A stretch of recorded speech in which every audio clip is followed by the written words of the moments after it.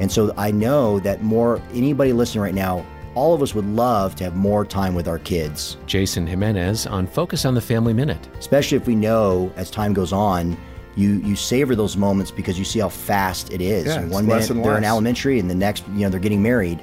And so one thing I encourage single moms or single dads is, listen, as little opportunities you may have because of your schedule, when you do have limited time, use that time that's undistracted, right? Guard it and tell your kids and reaffirm all the time that even though these tragedies have happened in our life, even though there's been losses, or even though you have difficulty with your dad or your mom and you're bouncing around in different houses, that kind of stuff, always make sure that your home is a home of safety, refuge, and stability.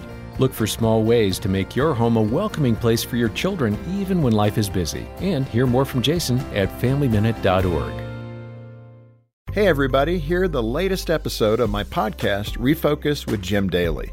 Dr. John Lennox talks about how we need to show both love and truth to others. Love and truth they find difficult to put together because love without truth becomes sloppy sentiment and truth without love becomes hard and can be vicious. Dr. Lennox will help you overcome barriers when sharing your faith on the next Refocus with Jim Daly.